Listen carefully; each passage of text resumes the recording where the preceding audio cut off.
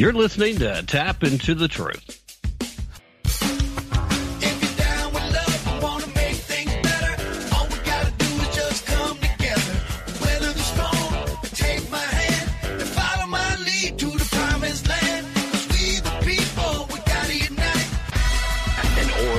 Form a more perfect union.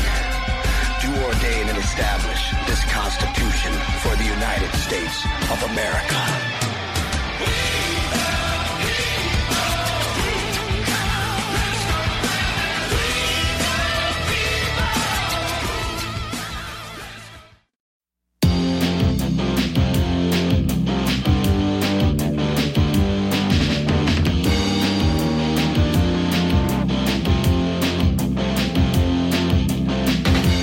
Is in a crucial stage.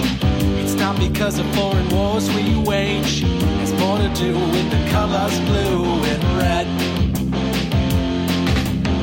Too many laws and too much government.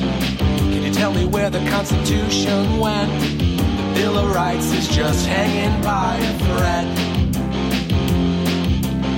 So many people trying to cross the border, and politicians build a new world order. Too many minds are convinced they should be led. I've gotta be free the way God made men, and I won't be ruled by the damn UN. Taking your right to self-defense. They say you're safer, but they don't make sense. Dangerous ones will not turn into guns. All the unions always ask for more. All we buy is made on foreign shores. Come a day when there'll be real hell to pay. I've gotta be free the way God made men, and I won't be ruled by the damn UN.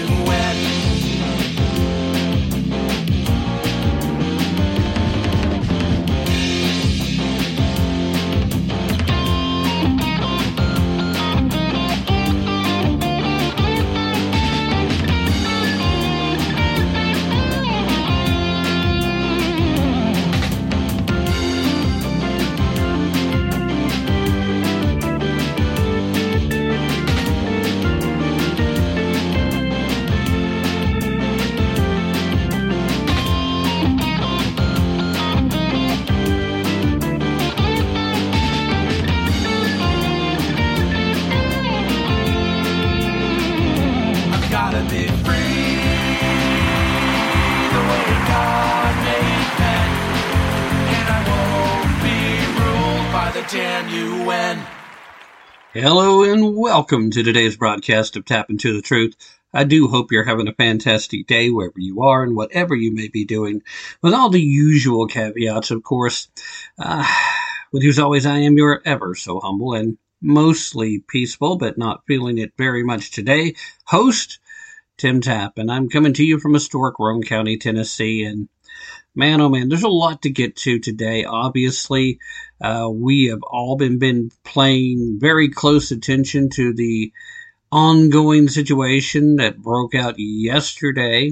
Today, time of the live broadcast being August the 9th, 2022. That's for the benefit of those of you listening to the rebroadcast on terrestrial radio, and if you're listening to the podcast a few days later. But obviously this was yesterday. It happened at Mar-a-Lago. The FBI raiding Donald Trump's home and private club. And we'll talk about that here in a little bit. I also have a conversation that I need to air with you with Dr. Michael Busler. He's, of course, the economics professor, and we were having some conversation about what it is exactly that the Fed is trying to do in raising interest rates, and whether or not there is anything at all, even remotely inflationary reducing in the Inflation Reduction Act of 2022. Just a couple of items that we broached. So we'll be talking about that. Going to be talking a little bit, of course, about the situation that occurred in Mar-a-Lago. But before we dive into any of that, I wanted to do a quick follow-up for a conversation that we had back on Sunday. I was talking to you then about a city council in California, the city of San Clemente specifically. We were talking about the courage that they had as they were looking to move forward with a resolution that would have turned their city into a sanctuary for life. Literally had that in the resolution. Well, it turns out they got together on Saturday, and the news didn't break until Monday that the city council there had a special meeting this past Saturday, and they voted 3-1 to remove the resolution that would have made their city that sanctuary for life from their agenda. Basically, that happened as a response to opposition from council members and the community. Now, the 3-hour special meeting this past Saturday, it increased tensions between dozens of San Clemente residents and the city council, resulted in a vote to slash the pro-life resolution from the agenda altogether for the upcoming meeting. And, all but one of the city's 5 council members happened to be Republican. So there you go. Supposedly pro-life Republicans were moving forward, but then they crumpled under the pressure. And it is a shame that that is indeed the pressure that these folks are under. Now, when it comes to the raid, you've heard all types of discussion about it already, if you've been paying any attention to conservative media. But one of the most astounding things to me, other than the fact that this, of course, is something that traditionally would have been handled through civil action, something that has almost never been pursued when it comes to Democrats violating the rules, and plenty of reaction from the left and the right in media, where some of the folks either are trying to ignore it or they're actually taking a wait-and-see mentality. Folks like, Mitch McConnell, for example, who refused to comment about the FBI raid because he, of course, was in Kentucky, his home state. And they've recently had flooding, and he was there to talk about the floods and talk about the recovery. Obviously, I get you don't want to overshadow something that important, and it is important. Don't get me wrong. I love you guys. You're my neighbors to the north in Kentucky, because I'm here in Tennessee, and definitely devastating.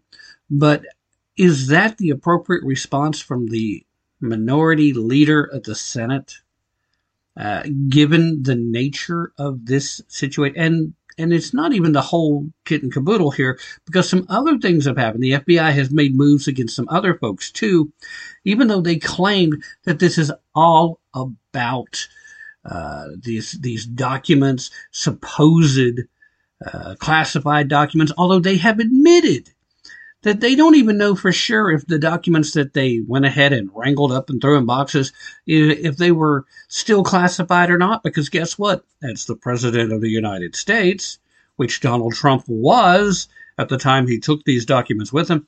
He may have and could have and has the legal authority to declassify any of those at any point in time. So they don't even know if any of these are actually still classified documents. And what makes it worse is, even though he had been reluctant to return some of these documents back to the National Archives, he was cooperating with them in this return once they made it clear that they were going to pursue civil court action. And that really should have been it. The amazing thing to me is that the White House is trying to tell us that they didn't know anything about it.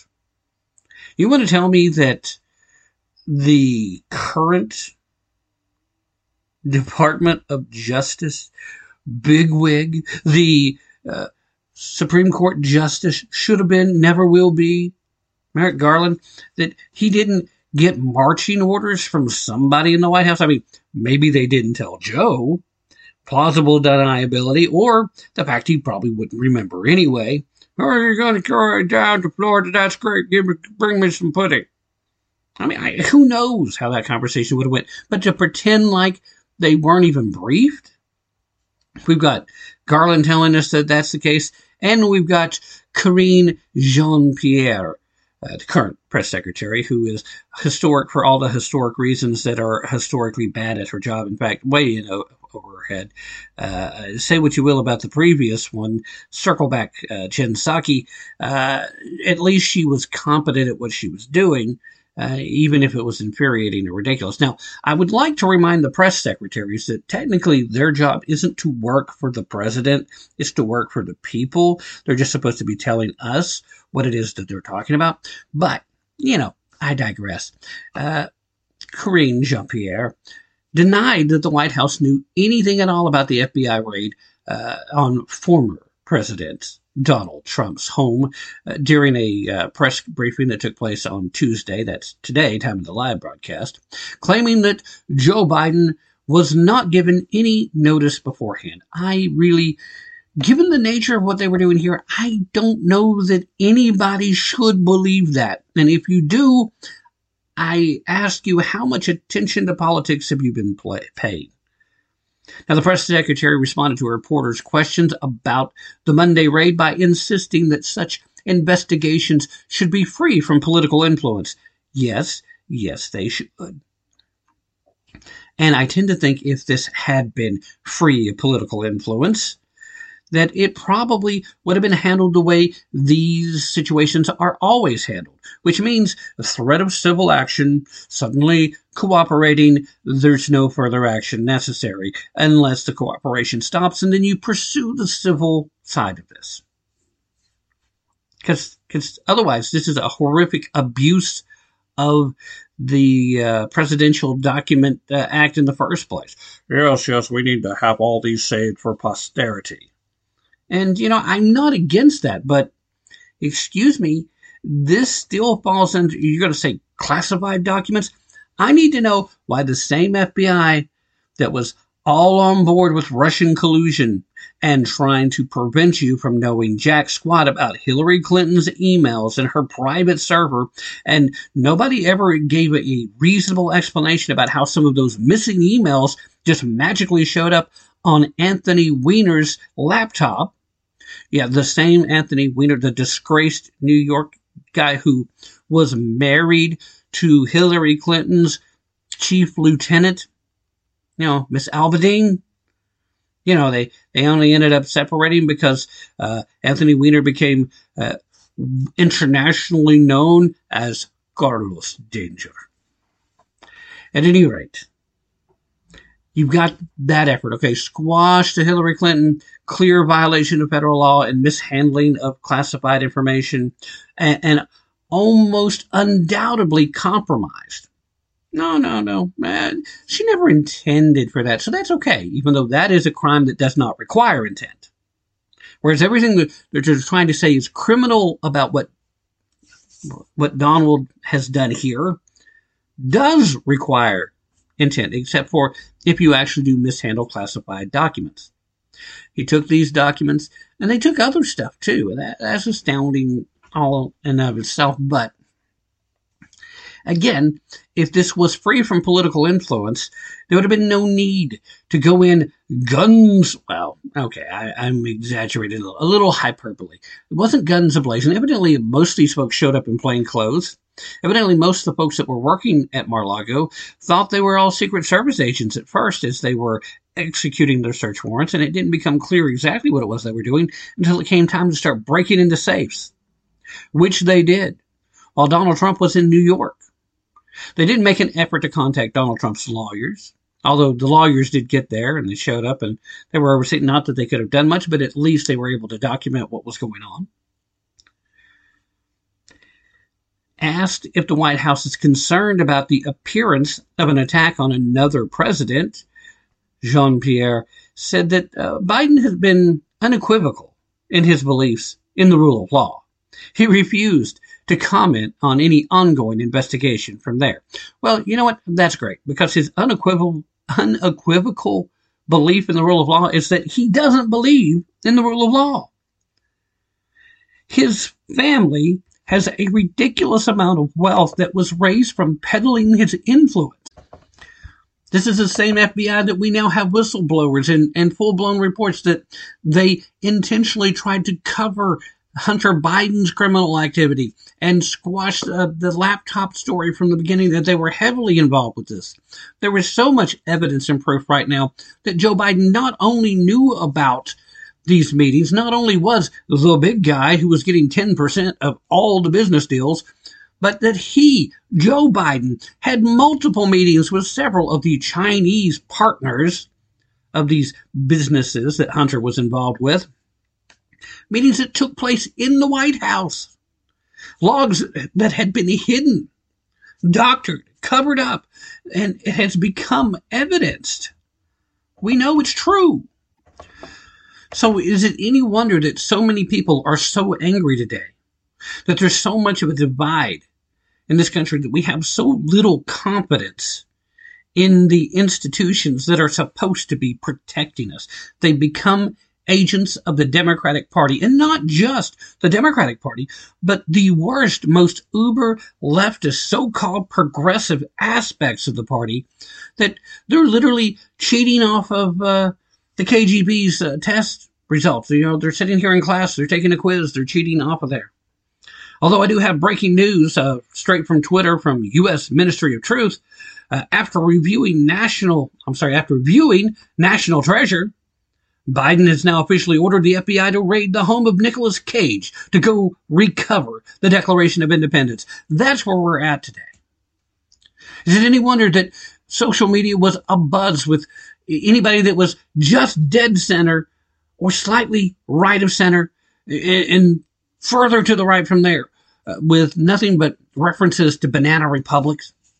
Is it any wonder that we have no real liberty feeling belief left in us, that we don't have a constitutionally restricted republic anymore? A federated constitutional republic does not behave like this. You do not just rule by the power of the gun.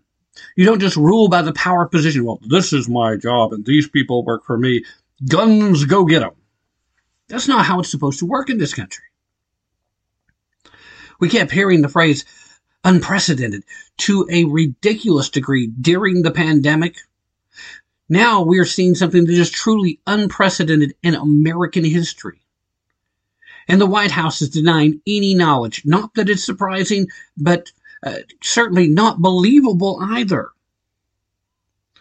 Are you concerned of the appearance? Well, clearly they're not concerned because they like it. A reporter also asked, and to Republicans who say this reeks of politics, Jean-Pierre then insisted that the White House learned just like the American public did yesterday, adding that, quote, and we did not have advance notice of this activity. I'm going to have to call bovine excrement on that particular statement. For all that's said and done, that's impossible to believe. Now, the White House press secretary also steadily refused to address Republicans' criticism of the incident or whether Attorney General Merrick Garland signed off on the raid. Obviously, this is not a raid that could have occurred if one of these entities didn't sign off on it. How is it possible any other way? It's not. Although, do not be surprised when they continue to talk about the level of plausible deniability. Nobody wants to take responsibility for this one because they hope to avoid being targeted themselves later when the shoe is on the other foot. Problem is, guys, we're not living in that constitutionally federated republic that we're supposed to have. Now, we've known this for some time, but this could very well be that ultimate turning point where either A, true patriots of this nation stand up and deliver a resounding blow for liberty in the ballot box upcoming, or we just roll over and give up. And I don't know about you, but I want liberty to be passed down to my children and my grandchildren and their children. I have grandchildren now. I want them to grow up in an America that still remembers what liberty and freedom is like. I want it to be a country that they can be proud of. I want to return this nation back to the shining example of what America is supposed to be, and that is an example to the world of how liberty is and how respect for human rights is. And again, okay, there's all these people, well, that's never been America, blah, blah, blah. Then move out. Go find a better place. I dare you. Good luck with that. And no, I really am hoping that you can find that better place. Because if you're not happy here, don't stay here. America is a place where it's built on principles, built on ideas that revolve around liberty and freedom. And yes, we have not always lived up to the promises of those principles, but the important thing is that we have worked hard to strive to achieve those principles. And we, ladies and gentlemen, no matter what you want to believe at this particular moment in time, we have worked really, really hard to get there. And we kept getting closer and closer. We've come a long way together. Why throw it all away now when we are literally so very close? We've never been further away from it than we are at this moment.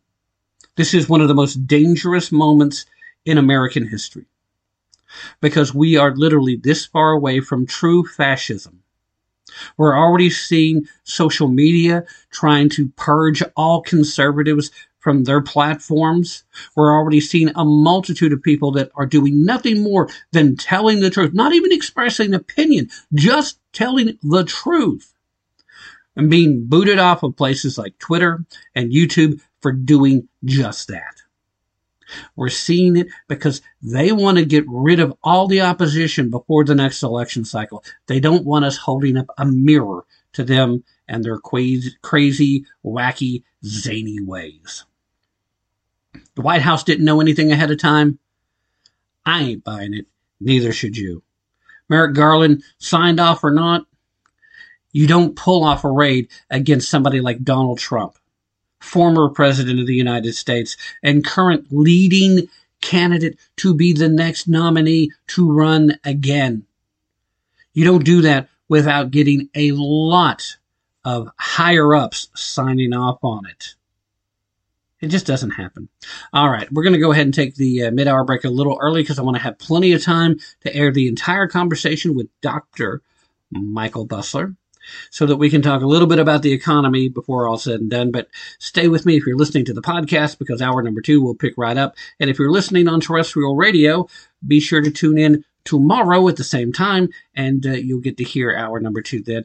In the meanwhile, I'm going to go ahead and take that break. And as we do, we will also see if I can't get done with just a little bit of time at the end to, comment a little more.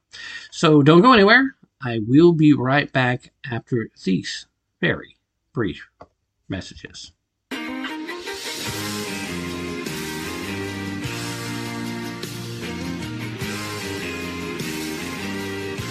You're listening to Tap Into the Truth. Hey, Joe. They say building back better, make America great. If that's a wave of the future, all I've got to say, stick your progress where the sun don't shine. Keep your big mess away from me and mine. If you leave us alone, well, we'd all be just fine.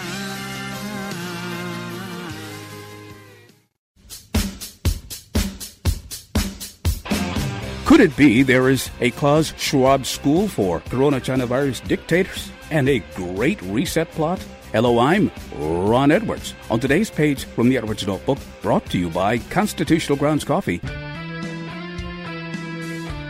Economist Ernst Wolf believes that a hidden alliance of political and corporate leaders continue to exploit the scamdemic with the aim of crashing national economies. Let's not forget, Mr. Schwab stated that he intends to make us poor and make us like it. But how else do you explain more than 190 nations from all over the planet ended up dealing with the pandemic in almost exactly the same manner, with lockdowns, mask mandates, and vaccination cards now being commonplace almost everywhere? The answer may lie in the Young Global Leaders School, which was established and managed by Klaus Schwab of the World Economic Forum, and that most of today's days, prominent political and business leaders passed through there on their way to the top. I believed that if allowed, individuals like Klaus Schwab, every U.S. leftist Democrat, and of course rhinos and many more will try to plunge we the people into utter, never-ending misery. But the globalists tend to forget that they are not God. Thus, it would be wise to seek the real God and secure liberty. I'm Ron Edwards. Sponsored by the Tri-County Liberty Coalition. Break it down in layman's terms. So Ukraine is a country in Europe. It exists next to another country called Russia. Russia is a bigger country. Russia is a powerful country. Russia decided to invade a smaller country called Ukraine. So basically, that's wrong. Constitutional Grounds, the hot air roasted coffee that produces a smoother, richer, healthier, and less acidic coffee. Our unique hot air roasted coffee has a most delicious taste that everyone is raving about. Because you want the best, Constitutional Grounds is the coffee you want in your cup. Simply go to theronedwards.com and click on to the Constitutional Grounds coffee display to make your purchase, and to be sure to use the RE20 promo code, and you will receive a 20% discount. Remember, Constitutional Grounds, the coffee you want in your cup. You're listening to Tap Into the Truth.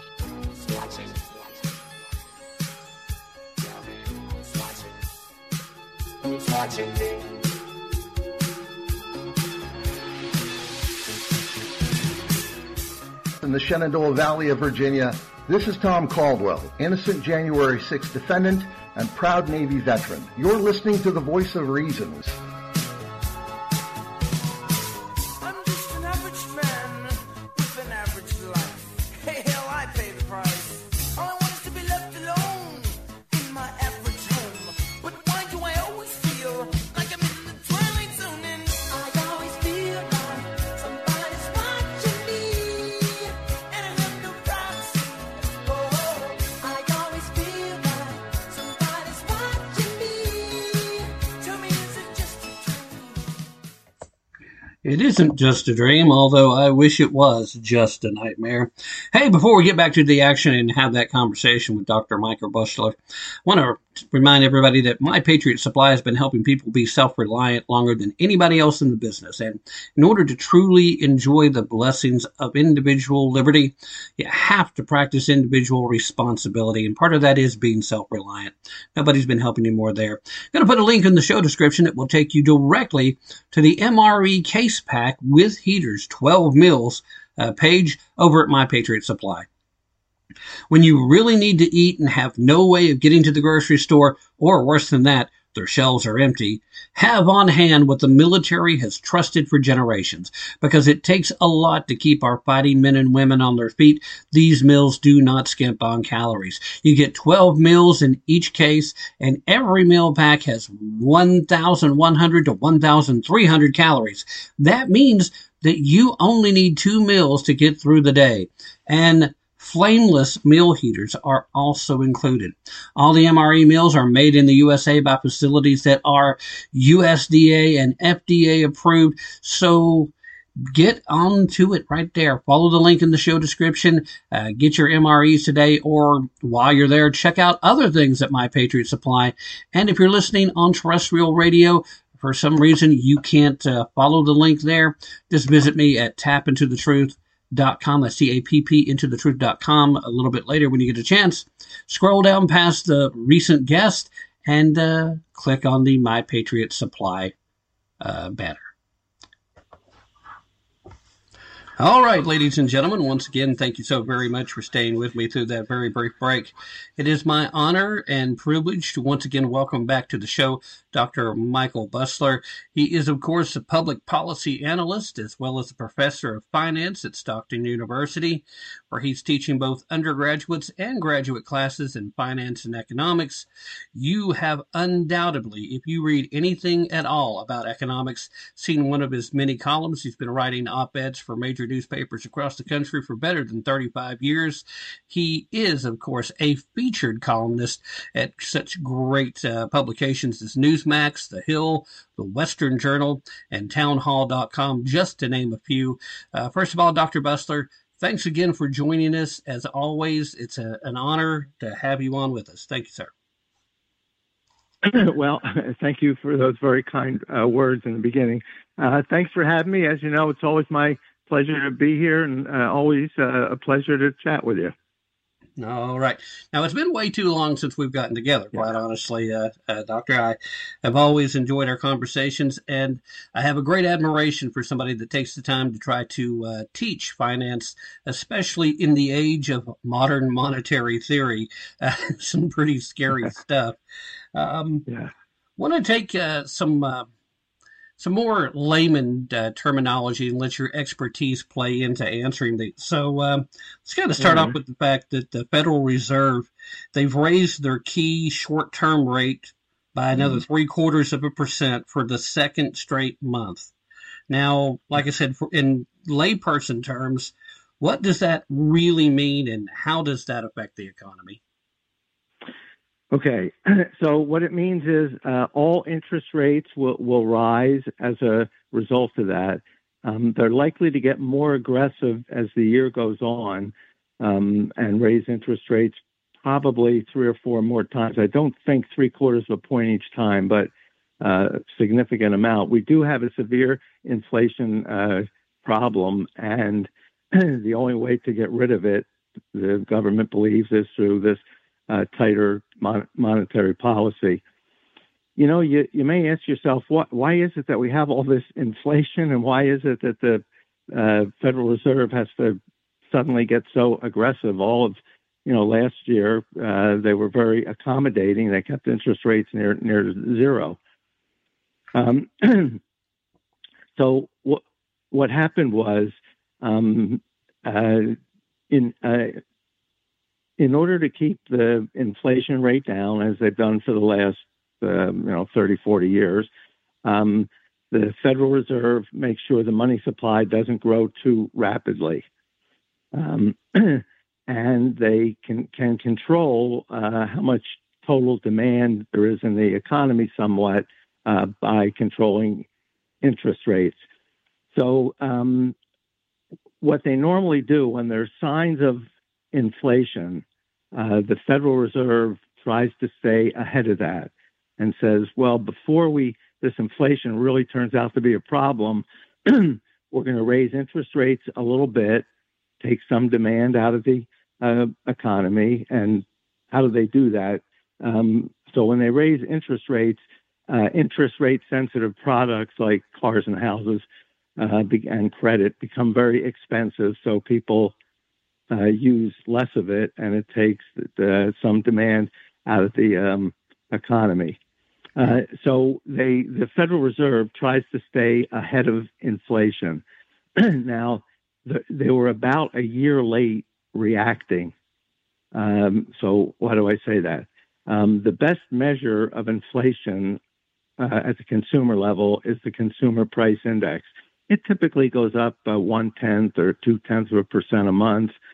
So it averages, about 2% a year, as it did before the pandemic. In January of 2021, the CPI went up 0.3%. February, it went up 0.4%. March, 0.6%. April, 0.8%. Clearly, we had an inflationary problem building. Normally, the Federal Reserve would start reacting to that. And again, they try to stay ahead of the problem. So as soon as it looks like there's a problem, they would react to that. For some reason, they said, don't worry about the inflation. It's only temporary. They use the word transitory. So it'll go away all by itself. So they kept interest rates near zero and kept the bond buying program, which stimulates growth in the money supply, really for about a year. They didn't raise interest rates until March of 2022 of this year. By then, the inflation problem had gotten very serious. Inflation's up over 9% now. probably soften a little bit in the next couple of months before it goes up again, I think, in the fall. But by then, the inflation problem had gotten very severe, so they have to act very drastically to try to get that inflation rate down, and they do it by raising the interest rates, and that's why they're likely to keep doing that for the rest of the year. Right. All right. Well, we've obviously heard from folks like Janet Yellen. We heard from Jerome Powell, who's the current Fed chair, and they were some of the people that were up front and telling us that there's nothing to be concerned about. We don't have to start raising rates. And as you pointed out, there were plenty of warning signs that would be there under normal conditions. You would have expected them to move. Was this, do you think, and obviously this would be a matter of opinion, but I take your opinion in this particular field a little bit, well, I think it means more than mine because I'm not a economist.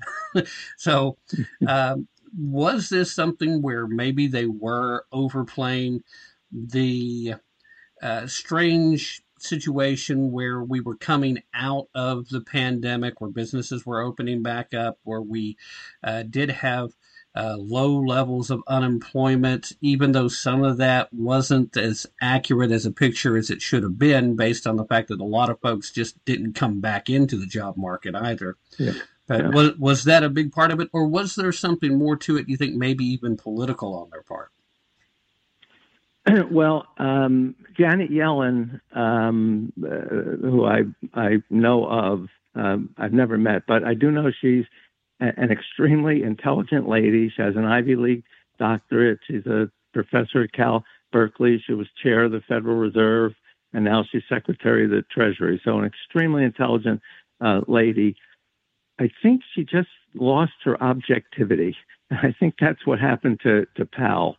Normally, when you set monetary policy, you do so to reach the economic goals, and the economic goals are always price stability, try to keep inflation at a reasonable level, full employment, keep unemployment as low as you can, and have the economy grow. So, monetary policy is geared toward those three goals, and so should fiscal policy. For some reason, they decided that curing these real or perceived social injustices, like CEOs make so much more than everybody else, college students borrowed money and actually have to pay it back, everybody doesn't have health care, some people can't afford daycare. They started concentrating on those social issues and climate change, and they kept justifying the economic decisions because it reached those social goals, the climate change goals, and those things. So as a result, they put the economic goals really as a second level priority, and they made the decisions based on, hey, now's the time we have to save the earth, and now's the time we have to make sure there's social justice in the world and everybody's treated equally, and now's the time to do all that. The Democrats felt that was their views, and they had control of both houses of Congress and the president. They figured now's the time we have to do all this.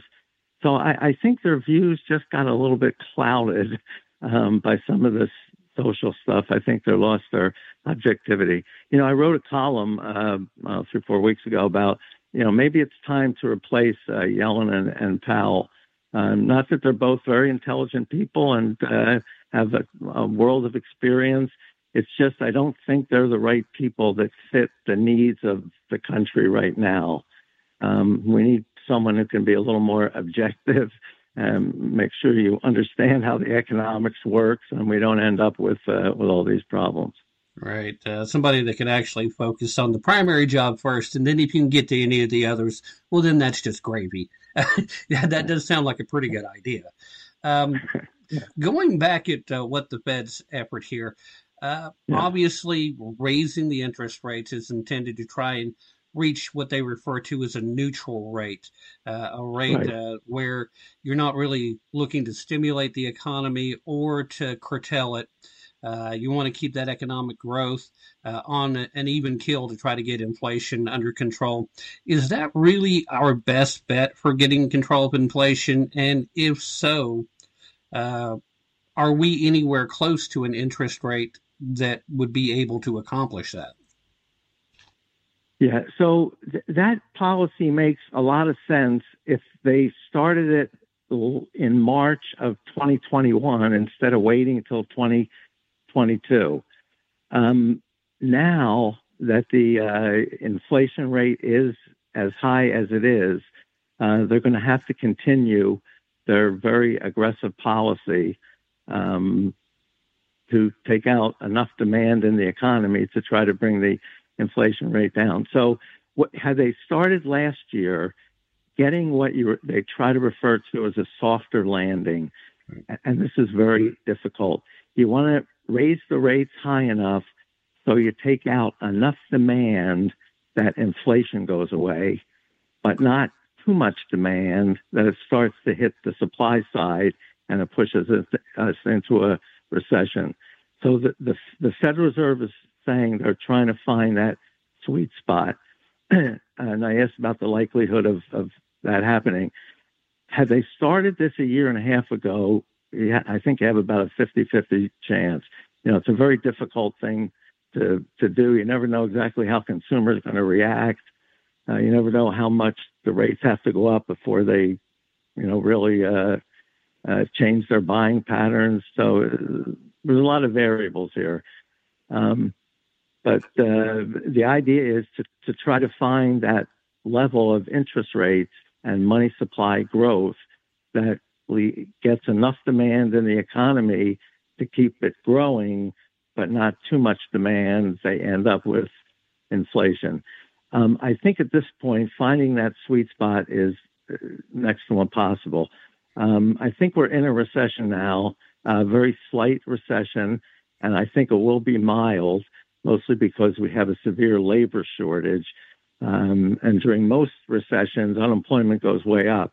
During this recession, all those job openings that are out there are just going to go down. So the unemployment rate won't go up that much during this recession. That'll keep the recession fairly mild. Now there's some other variables that have to come into play too, but that should keep the recession fairly mild. And if that happens, interest rates will stabilize, and then they'll try to, as long as inflation comes down, then they'll try to get the economy growing again by bringing the rates down to some equilibrium level. And we'll see what that turns out to be. All right. Well, I do have to express some concern, Doctor, on the fact that a lot of small businesses have been struggling through supply chain issues. They've been struggling through staffing issues. And what I fear is that if these efforts to curtail the demand hit hard enough, that it is entirely possible that a lot of small businesses may end up bearing the brunt of this and end up, we may end up losing a lot of those jobs that are currently available. And nobody's going to be more sensitive to these changes than small businesses in America. And unfortunately, that's still a primary driver for most jobs in the country. Absolutely. On all counts there. Most new jobs are created by small business. Small business is really the backbone of the country. And the other part that small business gets clobbered the most by things like this is also true. So the Federal Reserve, again, they try to find a sweet spot where you can keep inflation down and not take out too much demand that it starts to hurt some of these smaller businesses.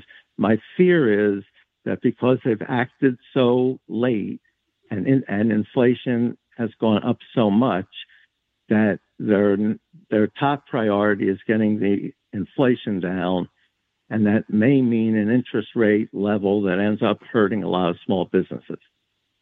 Yeah. All right. Well, let's switch gears just a little bit because unfortunately, I don't think it seems like there's very much good news on that front. But when you are in a recession, regardless of how big or small it is, and no matter how you go about trying to redefine it, there is very little good news for the small business community. But we've recently seen the passage of the Inflation Reduction Act of 2022 in the Senate, and most likely, based on this breakneck speed that Pelosi's trying to set, will probably make its way through the House of Representatives before the American people really get a good look at this. I don't know if you've had much of a chance to dig into it and see for yourself what all's there, but I know undoubtedly you have probably taken at least a cursory look at it. So my first question there is, have you seen anything in it at all that actually reduces inflation? No. Any time that we're in a period of high inflation that's primarily caused by excess demand, too much demand in the economy, the Federal Reserve tries to take it out, some demand out. The federal government can take some of the demand out too by simply reducing government spending. But instead of reducing government spending, instead of reducing government spending, he wants to spend another $435 billion more on things that will simply add to excess demand and therefore will be inflationary. Making matters worse, he wants to raise taxes by whatever his numbers were, 700 and some billion, mostly by taxing upper income people and corporations. Doing that will restrict supply, and that will also lead to inflation. So why do I say that?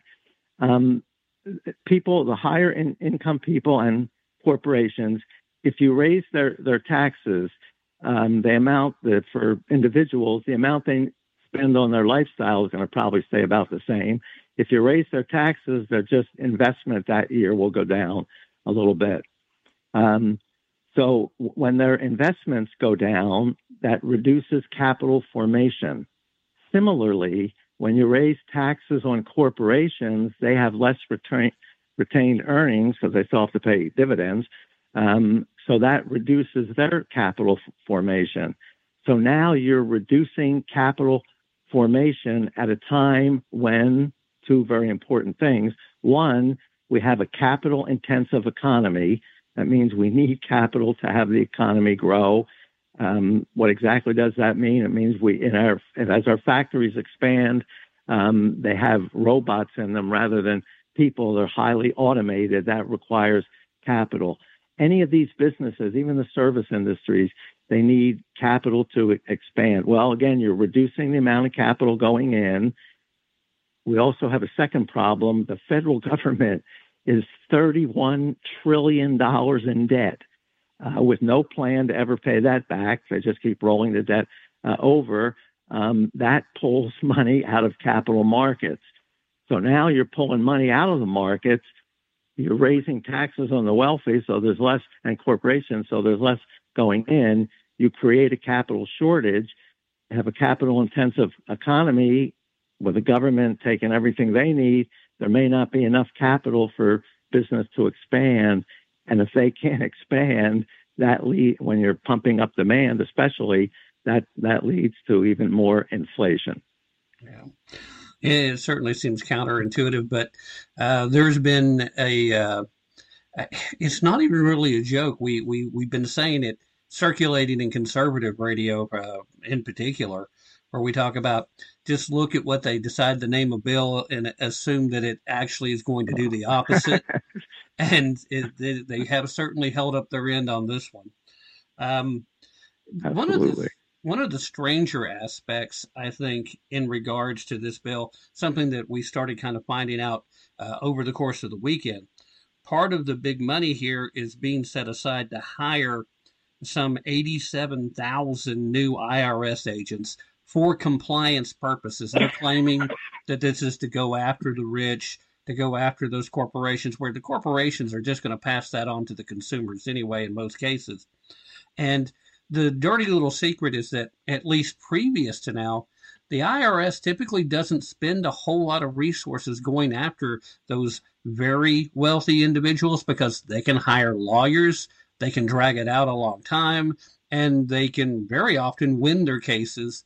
Whereas the middle class and below, they're the ones who are particularly vulnerable to the IRS going and taking stuff and generating their revenue that way. So, based on your experience and your knowledge here, what is your initial impression of the fact that they plan on turning the IRS into one of the larger entities now with enforcement capabilities? And is this even remotely like what they're claiming they want to do this with, or is there good reason for the average American to be concerned about this big increase in agents?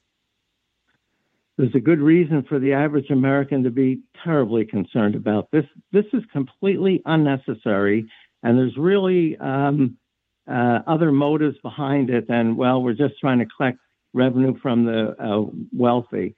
But as you say, what's going to end up happening is the upper classes can afford the attorneys and fight these, and the middle classes can't. You get something from the IRS, everybody just gets nervous and just, okay, what do I have to do?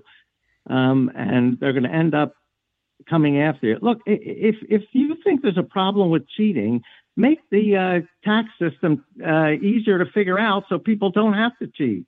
That's where the problem is. For the most part, Americans are honest with their taxes. I read one study that said that the U.S.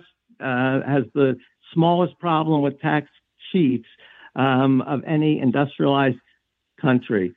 They say, well, there are 55 corporations that made billions of dollars and didn't pay tax.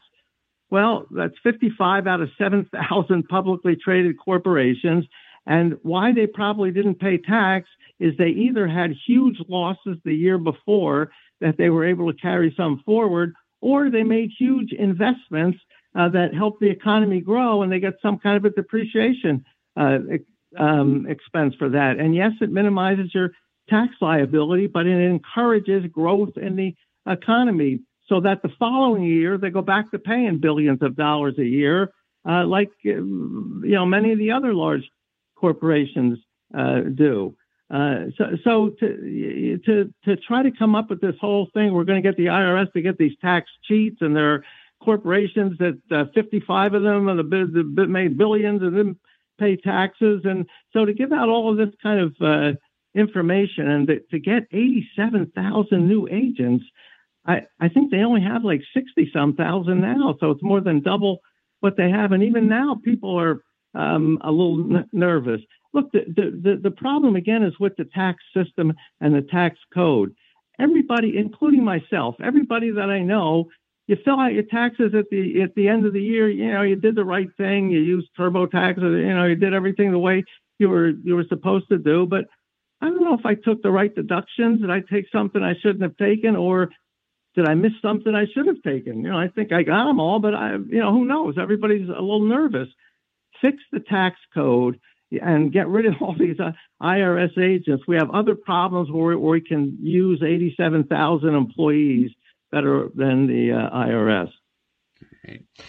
Yeah, I definitely I have full reason to feel concerned too, and I'm not holding back on telling folks that. So hearing you say that kind of makes me feel a little bit better, because I've already been on about that on air. So I feel vindicated. Thank you, sir. My pleasure. You've already answered my last question for you, and I was going to ask this point blank: are we in a recession? Since you've already said yes, we are. Let me ask you this then: does the Biden administration, in their effort to try and redefine what we've commonly referred to, do they actually have a legitimate case within the economic landscape of some other facet that keeps it from technically being one? Okay, so the reality is we're in a recession. Recession comes from the word receding. Receding means you're moving backwards. Economists say, well, if you move backwards, for a couple of months or so, I don't know if that's any kind of trend. But if you do it for 6 months straight, you're moving backwards. And when you're moving backwards, that's a recession. Now, the government says, well, wait a minute, that's not true. Recessions are declared by a government agency, the National Bureau of Economic Research, NBER. They declare a recession, and they say we're not in a recession. Well, why aren't we in a recession? Aren't we going backwards? And they say, well, if you're in a recession, unemployment goes way up. And look, we're at full employment level. So if there's low unemployment, we can't possibly be in a recession. Now, of course, the simple answer back to that, which they know, is that we have a severe labor shortage now. There's nearly 11 million job openings and less than 6 million unemployed people. So what's going to happen is, fortunately, instead of people getting laid off, all those job openings are going to go away. Look, simple example. You have a businessman, he says, look, I need 10 people to operate my business efficiently. For the last year, I've only had 9. I can't get that 10th person. I can't get someone to come back to work.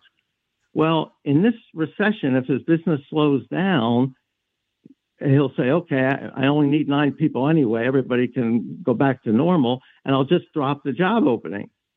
So what's going to happen this time is you'll see these job openings, I think, drop dramatically, which will keep the unemployment rates, I think, still going to go up a little bit, but it won't go up nearly what we see during recessions. And that's the answer back to the NBER, National Bureau of Economic, NBER, as to why the unemployment rate is not going down, because we have a severe labor shortage. And this recession will eliminate all of those open job openings rather than seeing unemployment go up. Right. So basically, it's if you'll forgive the terminology, an accounting trick that they're using, a little bit of spin, as we say in politics, and it's one that they're aware of. They recognize that to be the case. All right. Again, thank you so much for being so very generous with your time, Dr. Bussler. Before we say goodbye, I want to give you an opportunity to let people know where they can find your work. And if you're still inviting people to follow you on social media platforms, please feel free to share your handles. Well, thank you. It's very kind of you. So I tweet out every one of my columns at mbussler. That's at MBUSLER. And I also have a Facebook page called Funding Democracy, the Economics of Freedom. But if you have Facebook, just search for Funding Democracy. Funding Democracy. I tweet out all of my columns, the majority of which are on Newsmax. But I'm in some other sites too, Town Hall and a few others. And if you want to follow me on my Facebook page, that would certainly be great. All right. Again, thank you so very much. I greatly appreciate our conversations. And as I've said a multitude of your visits before, I have nothing but respect for you going in and trying to teach the next generation. That is a job all into itself, given where our current states of our civilization happens to be at. So thank you for all you do, sir, and Godspeed. Well, thank you for having me. I enjoy being here. I look forward to doing it again, and thank you for the kind words. All right, thanks, sir. Ladies and gentlemen, that is Dr. Michael Bussler, and we will continue right after this brief break.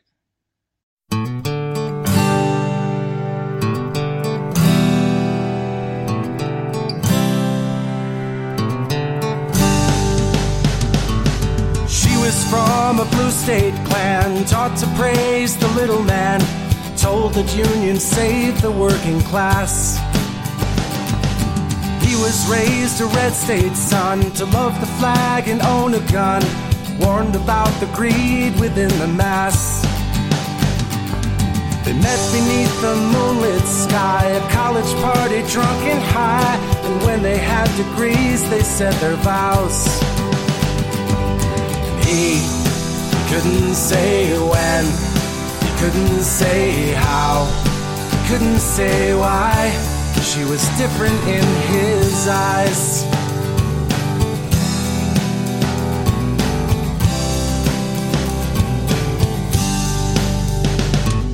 They built had a kid, tried to live like their parents did, but both their parties taxed them close to death. They learned to hate the public schools, watch TV making fools, while trial lawyers looted what was left. She couldn't say when, she couldn't say how, she couldn't say why.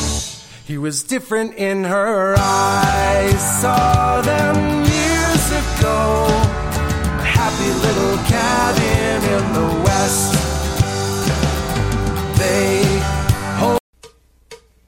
You're listening to Tap Into the Truth. My name's Joe Biden. All of this as more than half of Americans think President Biden will go down as one of the worst presidents in American history.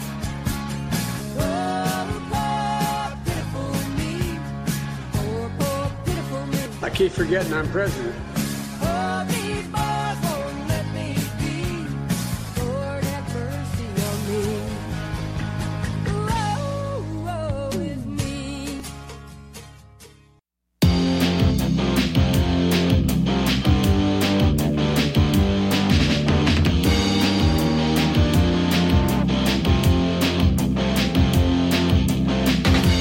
Is at a crucial stage. It's not because of foreign wars we wage. It's more to do with the colors blue and red. Too many laws and too much government. Can you tell me where the Constitution went? The Bill of Rights is just hanging by a thread. So many people trying to cross the border. Politicians build a new world order. Too many minds are convinced they should be led. I've gotta be free the way God made men, and I won't be ruled by the damn UN. Taking your right to self-defense. They say you're safer, but they don't make sense. Dangerous ones will not turn into guns. All the unions always ask for more. All we buy is made on foreign shores. Come a day when there'll be real hell to pay. I've gotta be free the way God made men, and I won't be ruled by the damn UN.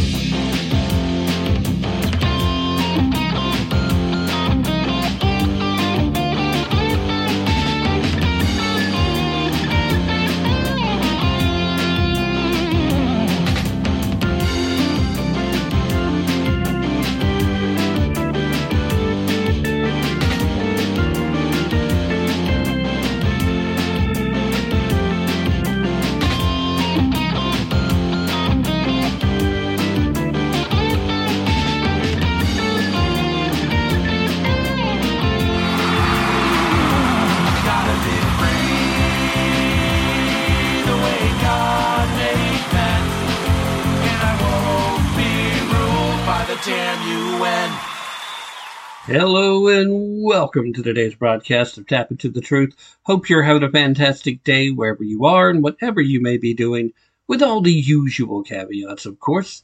With you as always, I am your ever so humble and mostly peaceful host, Tim Tapp, coming to you from historic Roane County, Tennessee. And for those of you that are listening on terrestrial radio, just so that you know, time of the live broadcast happens to be August the 9th, 2022. It's a Tuesday afternoon, and things just keep getting crazier and crazier. If you missed the first hour of today's broadcast, because this is the second hour, please look for us wherever you listen to podcasts, or come visit me at tapintothetruth.com. That's TAPP, into the truth, all one word, .com. And go over to the page that says past broadcast, and then click the player there. You'll see all of the most recent broadcasts, and you can look for archived versions if you want to go a little further back. Now, clearly, the biggest part of the news cycle, and I have a feeling it's going to continue to be over the next few days, if I don't want to see the thing that's going to happen to bump this off of the top spot. Let me just put it like that. But we're still getting more details that are coming forward about the FBI raiding Donald Trump's home and private club at Mar-a-Lago. We keep getting the story that the FBI, evidently they didn't tell the White House, and there's still some word as to whether, some question in regards to whether Merrick Garland knew anything about it or not. Seems very unrealistic to believe that they would have broken protocol. And this is a huge breach of protocol with this type of a matter, because typically it's handled in civil court. But it's very difficult to swallow this particular pill. Oh, no, you're going to just go do this without somebody really high up explaining, giving permission, giving the green light? You want to tell me that Christopher Wray literally waited till after he gave testimony on Capitol Hill and then greenlit this all on his own with nobody from the Department of Justice higher up saying, go, go, go, go? I mean, I have a hard time believing that this isn't, much like the rest of you, anything more than an effort to try and manipulate voters in the upcoming election. The problem is, a lot of folks are going to be moved in the other direction. A lot of people are now going to say that according to the image, and as you well know, especially if you're a leftist, there's a strong belief that perception is reality. Well, the perception here is they're scared crapless of Donald Trump, and they probably should be. But the perception is also that there are corrupt government and deep state bureaucrats that are still targeting Trump today. And understand, Donald Trump said it absolutely correct when he was campaigning and then when he was in office, and he put it very succinctly. Here's the takeaway. They're not actually after Donald Trump. They're after us. But at that point in time, Donald Trump was just the guy standing between us. Make no mistake about it. This is true. Now, we talked a little bit about it at the top, specifically focused, top of the first hour, specifically focused on the idea that somehow the White House didn't know.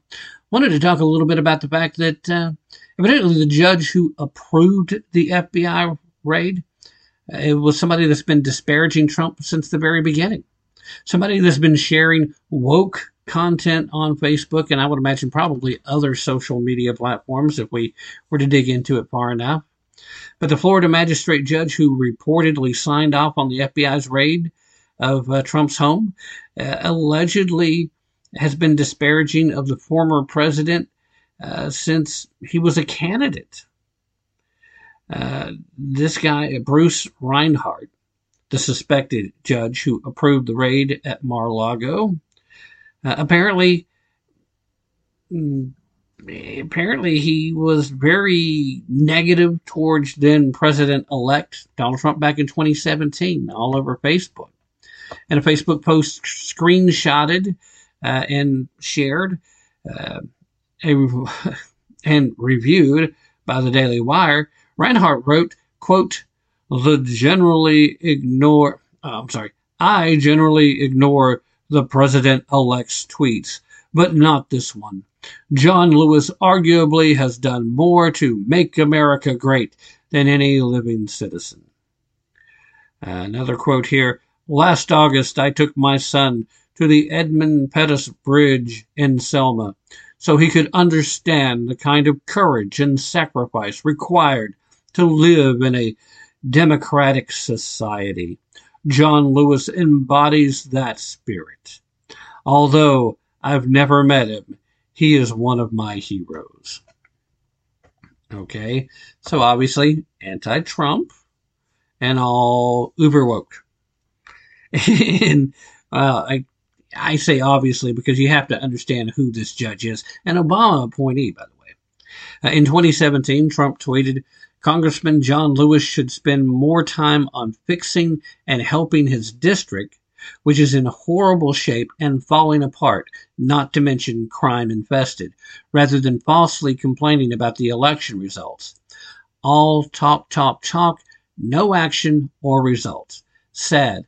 Lewis represents Georgia's 5th District from 1987 until his death in 2020. Just so you know. Now, Trump made this statement, of course, before his passing. Now, thank you, Robert Reich, for saying what so many of us feel. John Lewis is the conscience of America. Donald Trump doesn't have the moral stature to kiss John Lewis's feet. Now, this again back to Reinhardt's postings on Facebook. He added to that, or as Joseph Welch said to Joseph McCarthy, at long last, have you left no sense of decency? Likewise, Reinhardt shared Facebook posts that indicated he is the magistrate judge in question. In March of 2018, he shared a screenshot of an announcement from former Governor Rick Scott announcing the appointment of Carolyn Bell to the 15th Judicial Circuit Court, saying, quote, I'm so proud of my wife, the dedicated public servant for almost 3 decades. She will be a phenomenal judge. Reinhardt also shared, the citizens of Palm Beach County and the state of Florida are blessed and lucky to have her. Thanks to everyone who supported her candidacy, and a special thanks to Governor Rick Scott and his team for placing their confidence in her. Now, according to documents from palmbeachbar.org, quoting from there, a fun fact about Judge Bell is that, coincidentally, her husband, Judge Bruce Reinhardt, was sworn in as United States Magistrate Judge for the Southern District of Florida in the same week Governor Rick Scott appointed her to the Circuit Court bench. In March 2018, he was elevated to Magistrate Judge, according to the New York Post. His Facebook page also links to the website www.brucereinhardtlaw.com.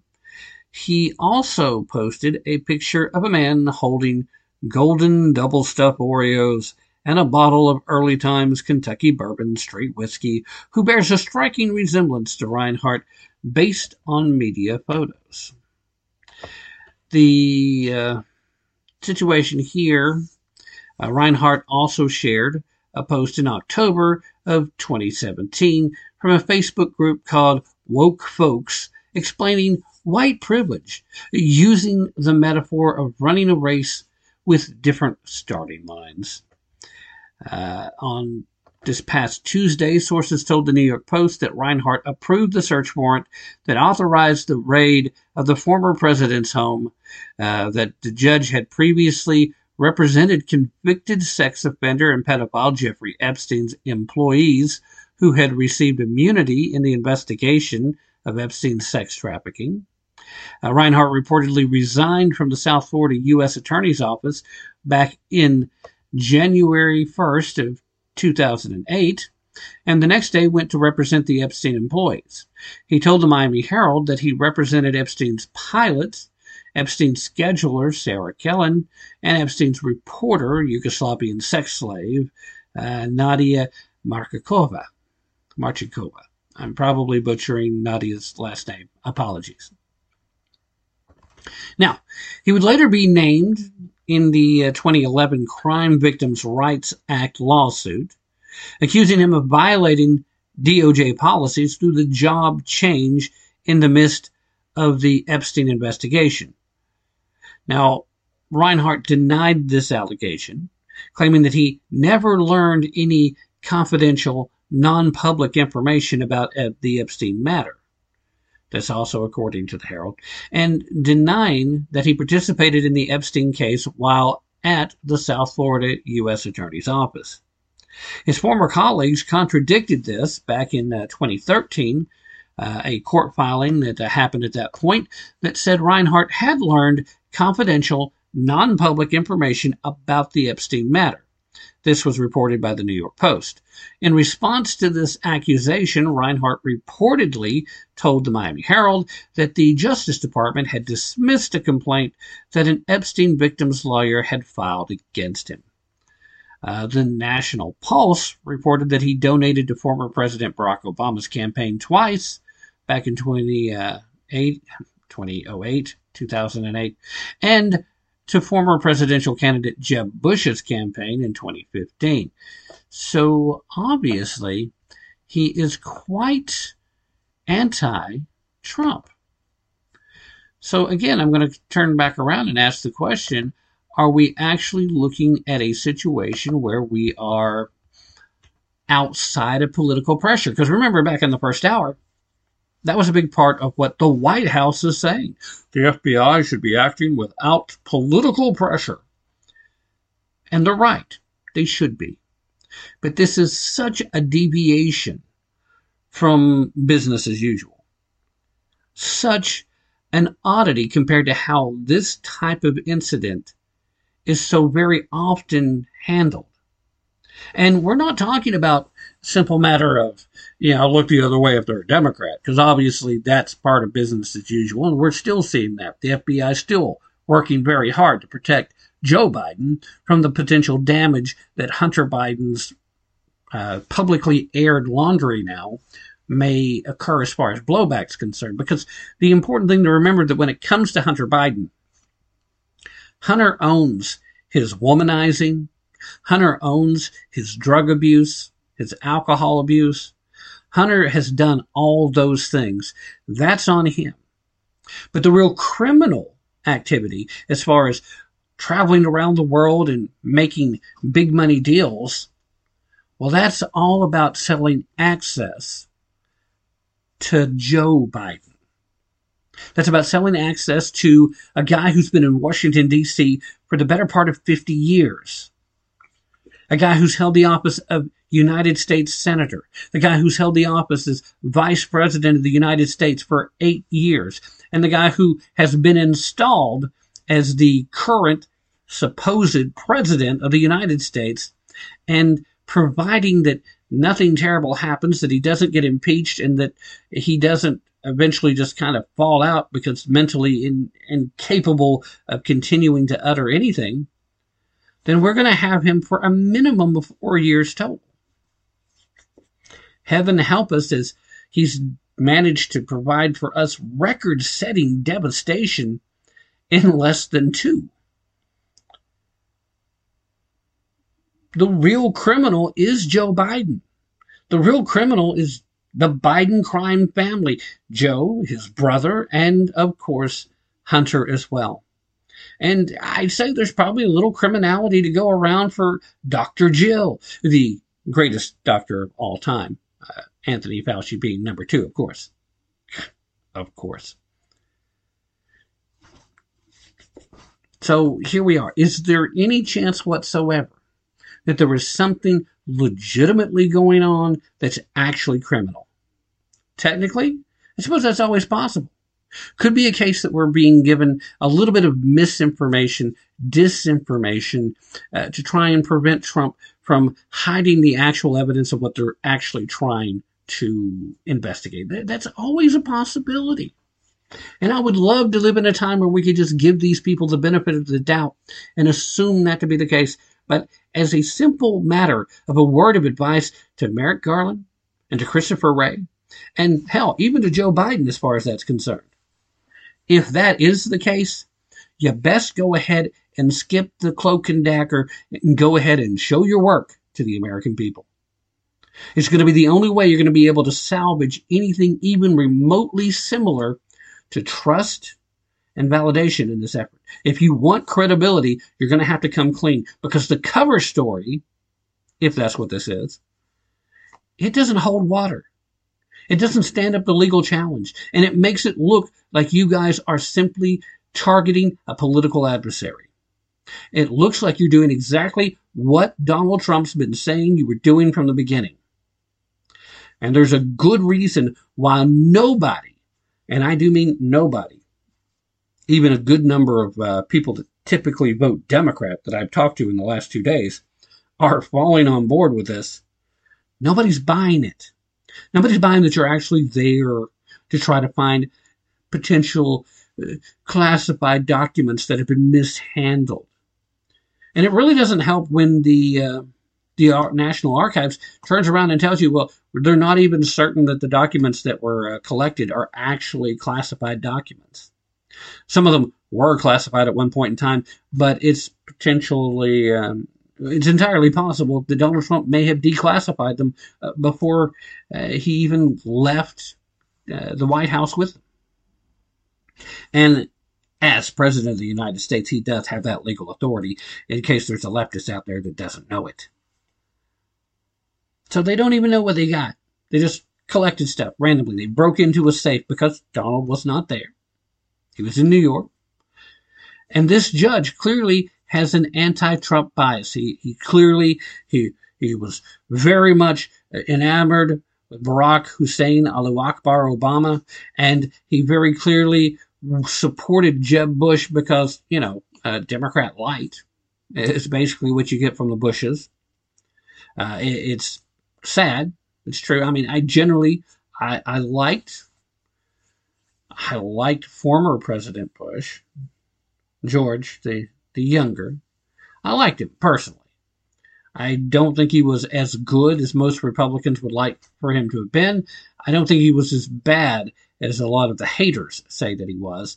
I think he falls somewhere in that in-between range where he just wasn't always focused, and he surrounded himself with advisors and with neocons that were probably not the best fit for what America needed in that moment in time. But that's something that can happen to anybody in that position, especially if you're going to be relying on your father and your family ties to help establish who your advisors are going to be. And let's be fair, that's exactly what happened there. That doesn't make it okay. It doesn't make it right. It's just an acknowledgement of the situation, right? So this judge supported Jeb, I'm assuming because he didn't want Donald Trump to win. I mean, why else would you support Jeb? Because if you guys will remember the primaries, it wasn't until about, it was after Iowa. I think it was right before Super Tuesday when Jeb Bush actually started to act like he cared if he got the nomination or not. And I don't know if part of that's because he just assumed he was going to get it. Hey, I'm another Bush. You voted for my dad. You voted for my brother. I'm a shoo-in. Maybe there was some of that in play, and it wasn't until that point that he realized I'm not placing very well in these primaries here. I didn't do well in Iowa. Didn't do well in New Hampshire. If I don't do something on Super Tuesday, I'm already going to be out of this. I tend to think that that's part of what happened. But this guy, this judge, clearly he has an axe to grind against Trump, and clearly he didn't care what the actual law says about this. I'm going back and offering up some advice to the FBI agents that actually executed this warrant. The FBI agent that approved moving forward with trying to execute the warrant, who actually went to go get the warrant. And, of course, the judge that approved the warrant based on whatever evidence they have, you better show this to the American people. Otherwise, you just guaranteed that Donald Trump or someone like him is going to be the next president of the United States. I mean, best case scenario for the Democrats, who are scared crapless of Donald John Trump, as well they should be, is they do find some way to tie him up in enough legal question that prevents him from running this go-around. But then what happens? Well, then you get Ron DeSantis, and guess what? DeSantis is probably a bigger challenge for you guys to beat than Donald Trump is. He's literally everything that most of the people that like Trump likes about Trump, while you get none of the general reason why some Republicans don't like Trump. He's got none of that. Throw on top of that the fact that he actually has experience with running a government, that's being a head executive of a government entity, and he goes about fighting the culture war and fighting the political war the right way, by passing legislation and by utilizing the authority that is granted to him by the state constitution in which he's operating. He's literally the prototype of how things should be done. He doesn't back down from the media, but he doesn't just throw off on the media. He stands up for what's right, but he doesn't just stand back and send out mean tweets. Literally all the positives, none of the negatives. So that's the best case scenario for the Dems. Worst case scenario, they come up with a big Russian collusion again with the gigantic nothing burger, just like the January 6th stuff has been too.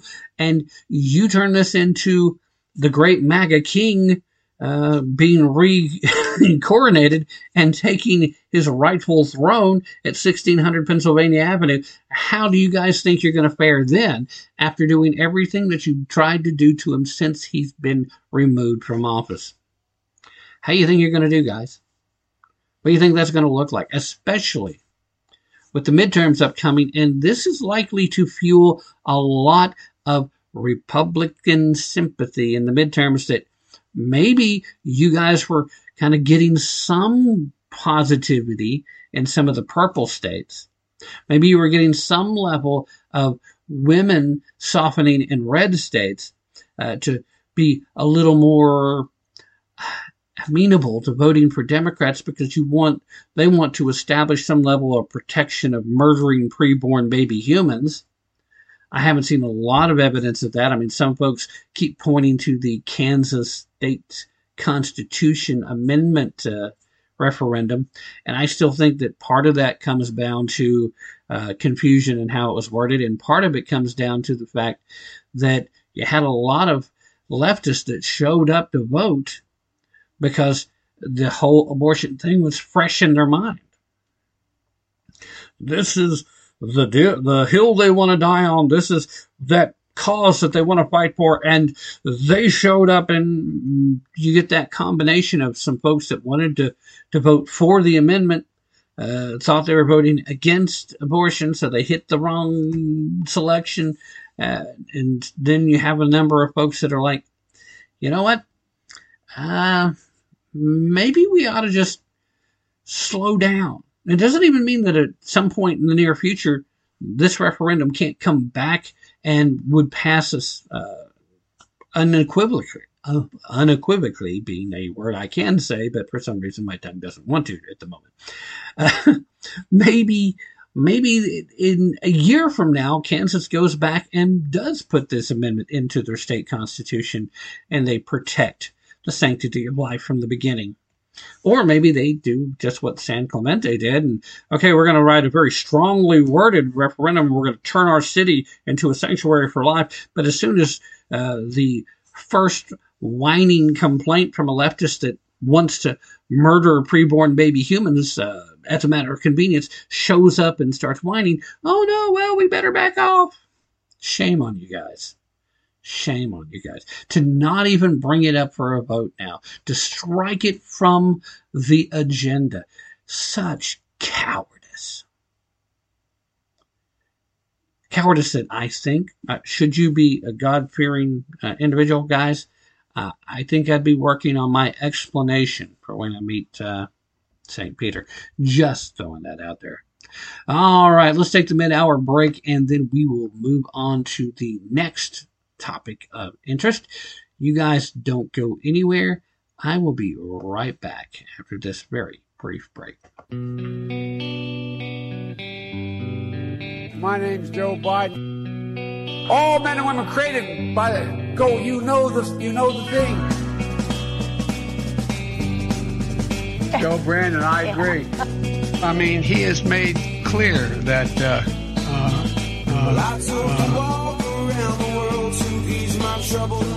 John, I'm thanking you. No.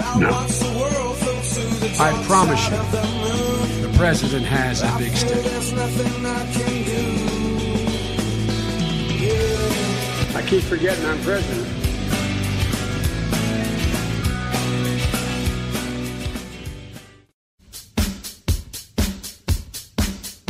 While many Christian parents and adults in general continue to be cowardly lions, children are allowed to be trained up in the way that they should not go.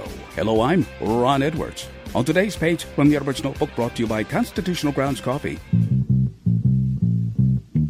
Once upon a time, in the land of life, liberty, and the pursuit of happiness, where Christian-based morality was the standard, especially in many churches, it was taught and believed that immoral, unnatural sexual practitioners would not be allowed to push their adult-chosen lifestyle upon children who should be taught and encouraged to seek the higher moral ground and to look forward to a successful life. But apparently, the leadership of Grace Episcopal Church in Manhattan, New York City, did not get that memo, because recently at the church's school, students reportedly felt extreme pressure to play along after their ostensibly Christian high school turned its mandatory chapel service into a drag queen show. Students who chose to remain anonymous said there was tons and tons of pressure to act approvingly about drag queen performances and pretend like it was normal. This indicates just how corrupt and unbiblical that both the church leadership and parents are. This is Exhibit A on how to destroy America from within.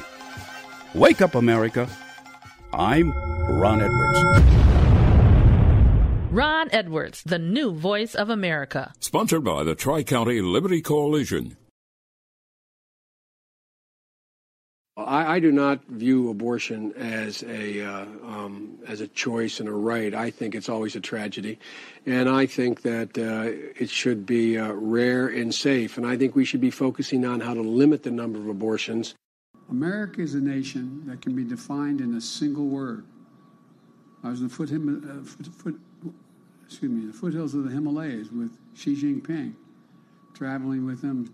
I guess we traveled 17,000 miles when I was vice president. I don't know that for a fact.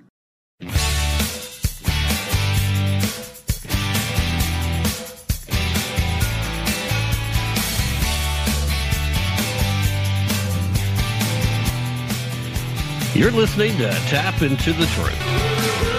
It's all been done. It's all been done. It's all been done before.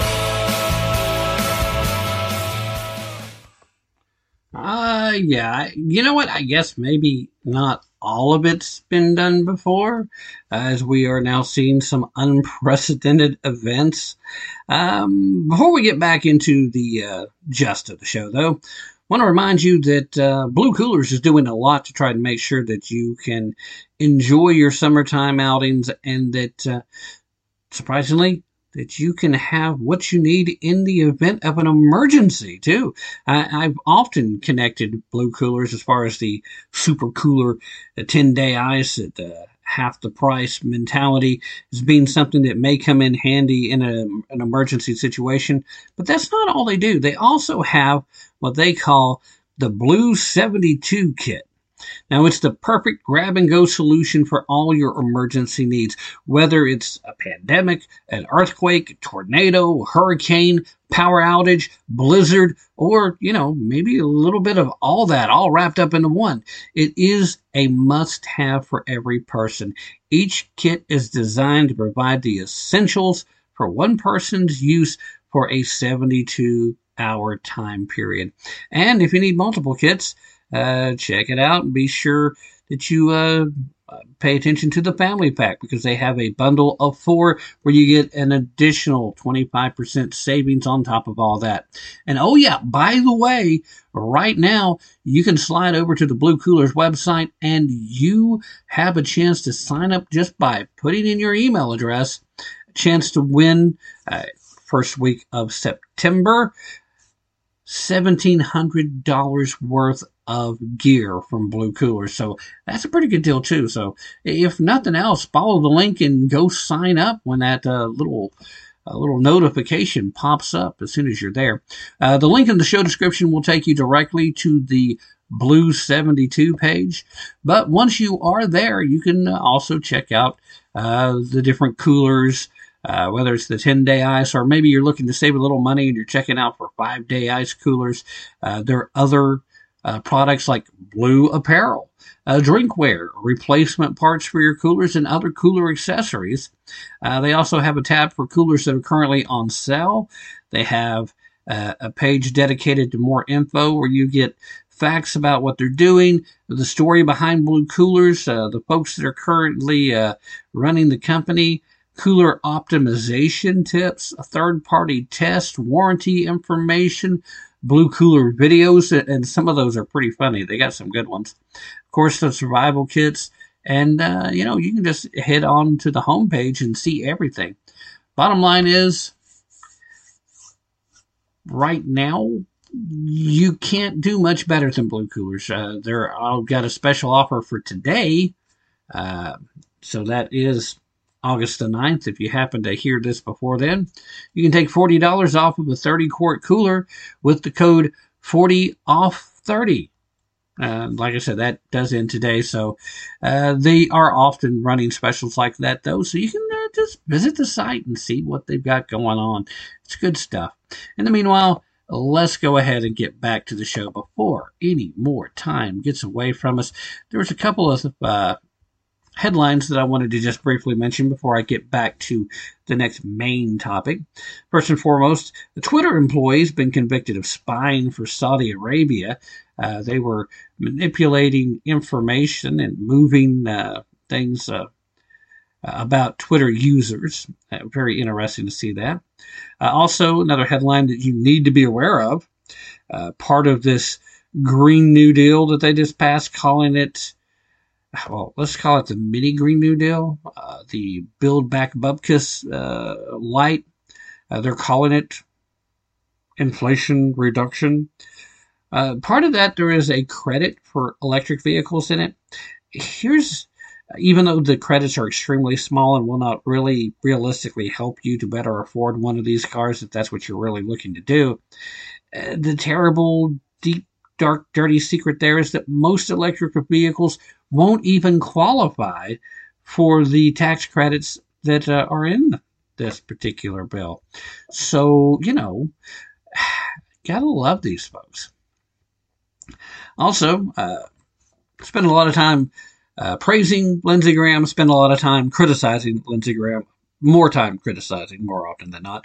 But gotta admit, at least he's on the right side of the topic of the new IRS agents. He's out there publicly saying, and I quote, "God help us." And that's probably pretty much what it's going to take. Now, there is something going on that maybe, because it's being overshadowed, you didn't quite pick up on. But the FBI was busy also confiscating cell phones from Republican congressmen, particular Republican congressmen. I don't think it'll be the last one that we see, though. You see, federal agents showed up and took the personal cell phone of Representative Scott Perry, a Republican from Pennsylvania, while he was traveling on Tuesday. And that would be today, time of the live broadcast, which, of course, was Tuesday, August the 9th, 2022. He was traveling with his family, and the FBI just showed up and said, "Hey, we're going to take that." In a statement, he said, quote, "This morning, while traveling with my family, 3 FBI agents visited me and seized my cell phone. They made no attempt to contact my lawyer, who would have made arrangements for them to have my cell phone if it was their wish. I'm outraged, though not surprised, that the FBI, under the direction of Merrick Garland's DOJ, would seize the phone of a sitting member of Congress. My phone contains information about my legislative and political activities, and personal, private discussions with my wife, family, constituents, and friends. None of this is the government's business." Perry also invoked Donald Trump, who, as we have discussed and you have been well documented at this point, was raided by the FBI back on Monday. Quote, "As with President Trump last night, DOJ chose this unnecessary and aggressive action instead of simply contacting my attorneys. These kinds of banana republic tactics should concern every citizen, especially considering the decision before Congress this week to hire 87,000 new IRS agents to further persecute law-abiding citizens. Excuse me. Now, at this point in time, it's unclear what the seizing of Perry's cell phone was related to.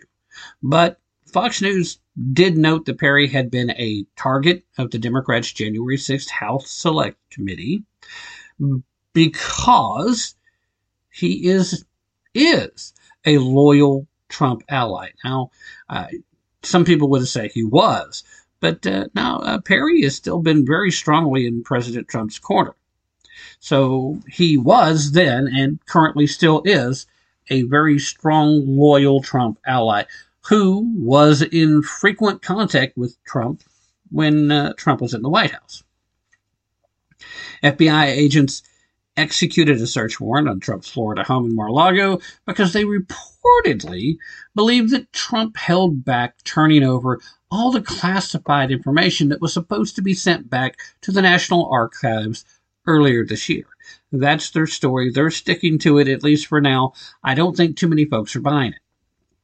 The Wall Street Journal reported that the FBI executed the search warrant in part because they believed additional classified information remained at the private club. Again, this is what the FBI and the Department of Justice was saying to them. Truth of the matter is, I think it has way more to do with January 6th and their desperation to try to prove something, anything, to cast doubt, to cast concern, to get the general American public to move away from Donald Trump, especially since based on the CPAC poll, it looks like he's the next nominee of the Republican Party. The report also said that federal agents removed more than 10 boxes of material from the property, which is being stored at a local FBI field office. Agents were reportedly at the property, being Mar-a-Lago, the entire day and were dressed in plain clothes, leading staff to believe that they were U.S. Secret Service agents, which is why news of the executed search warrant did not leak. Trump's Secret Service agents were notified about the raid only moments before it occurred. Trump had lawyers present during the raid while he was at his residence in New York City.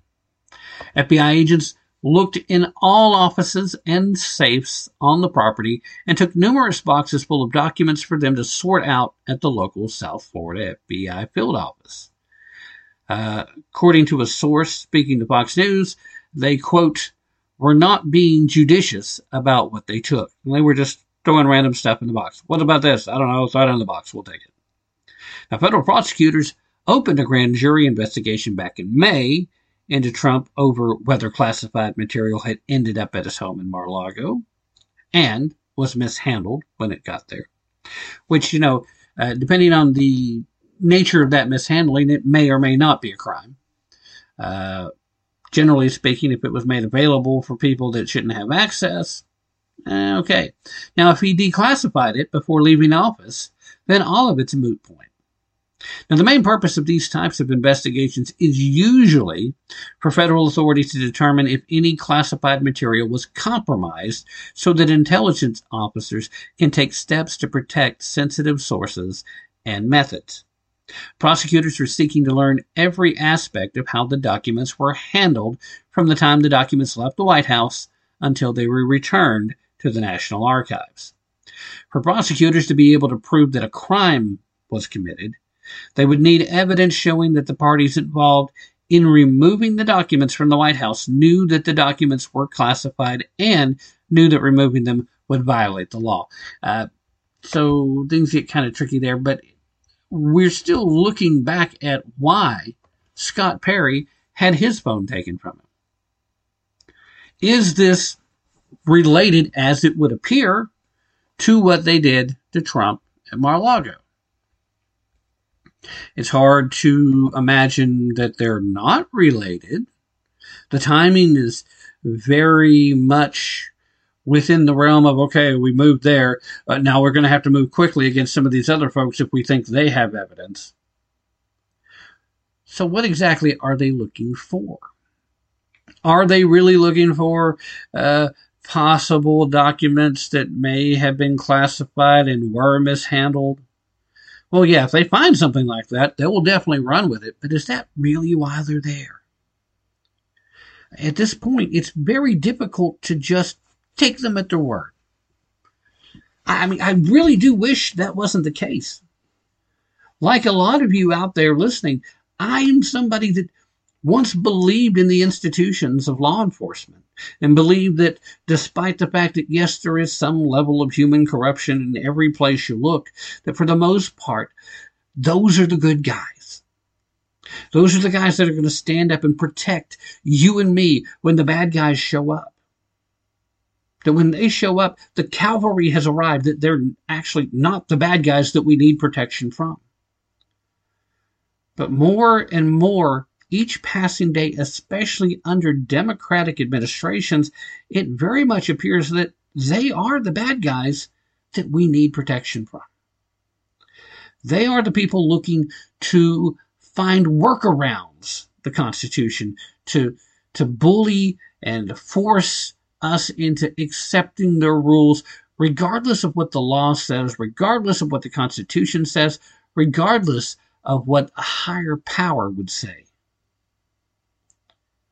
We stand on the precipice of the demise of the Republic, the final, last, desperate, labored breath of this formerly great constitutional republic. Federalism is dead. Nationalism is considered a crime, abhorrent. It's been made to equate with white supremacy. Now, there's no doubt that excessive nationalism, coupled with other bad philosophies, can lead to bad things.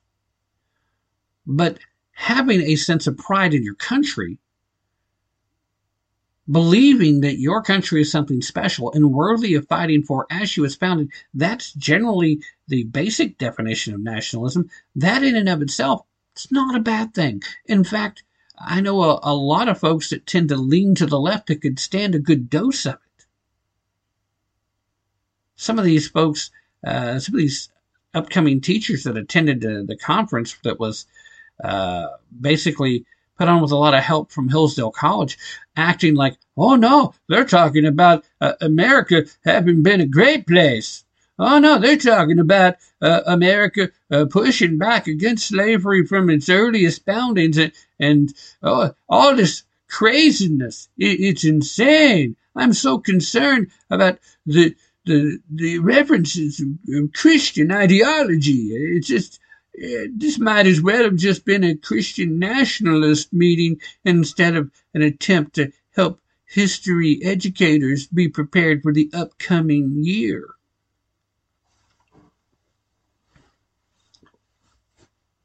Merrick, Attorney General Garland, with more respect than is due to you, what is going on? How can you let the FBI do this? Now, granted, back when we were seeing the show trial, the January 6th primetime specials, we knew that that was basically just an attempt to put more pressure on Merrick Garland, who was in a lose-lose situation at that point. Because if they don't have a case against Trump, he doesn't want to pursue one. It's a losing proposition. And if the Democrats make some political gains, it's still going to end up as egg on Merrick Garland's face. He's going to have to take one for the team. He's got people out there literally clamoring for him to have done something more. At this point, he's not willing to admit if he signed off on this or not. I don't imagine we're going to hear that very soon. And if he does, it's only going to be because his betters have demanded it of him. Again, if there actually is something legitimate going on, a reason to actually be investigating something beyond what we're being told, it's time to come clean with the American public, guys. Let the chips fall where they may. But it is clearly connected to the fact that it is politically motivated, and they are scared crapless of Donald John Trump making a repeat appearance in the White House. Joe Biden, they keep saying, according to the polls, that right now Joe Biden would beat Donald Trump by double digits. No, that is not true. You don't even have the Democratic base in this country that wants him to run again. Talking about Joe Biden. They don't want him to repeat. They don't want him coming back. They're over him. They want him gone. They want him to stand down. They want somebody else to step up and run. And while almost every one of them thinks they've got a good choice of who that candidate can be, they're mistaken. They don't have anybody that's really ready to take that next step. I mean, you definitely have a certain governor in California, looking at you, Gavin, who thinks that he is. Why, he's running ads in Florida. Now he started running ads in some other conservative states. Hey, out here in California, we've got freedom. Freedom to do whatever we say and pay us way too much in taxes for no good reason. And, if all you really define freedom as is the ability to murder preborn baby humans in the womb, then yeah, we got more freedom than anywhere. I mean, I still can't get over his rant. We talked about it Sunday.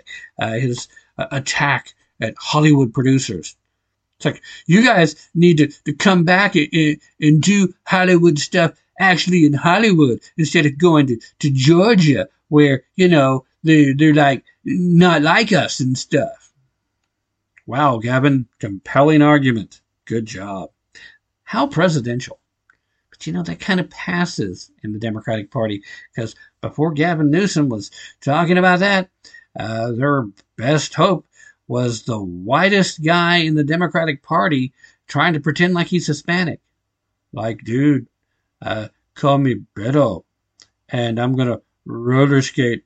Not roller skate. I'm going to skateboard my way into this meeting. He might have done better on roller skates. At least then he could have brought me my lunch when I stopped by the Sonic regional fast food restaurant. I don't know if that's everywhere. So if you're somewhere listening and you don't know what a Sonic restaurant is, it's kind of like what the old A&Ws were. And then I realized that's probably a more obscure reference than Sonic for most folks. So, it's a place where they still employ roller skating car hops. In most locations, you actually get paid extra if you can skate and are willing to do so to take the food, the ice cream, and the drinks out to the vehicles on roller skates. Anyway, I digress from all of that and get back to the point, as I should not have deviated from in the first place. The economy is a shambles. They're continuing to launder money through the Ukraine.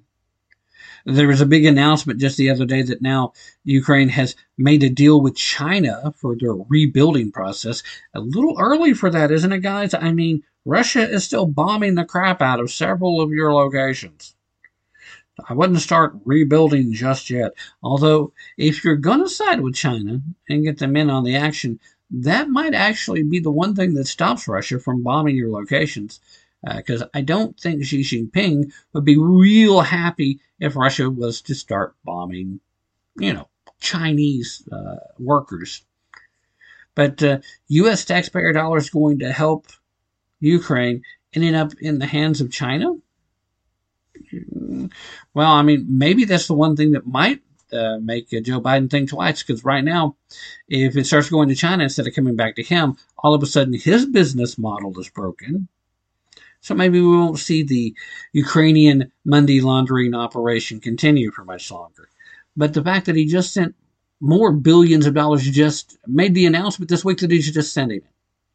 I mean, was this actually appropriated? Did somebody pass this off? Where did it come from? He just made the announcement that he's just sending more. More direct cash and more military assistance. Guys, seriously, how much longer are you going to do this?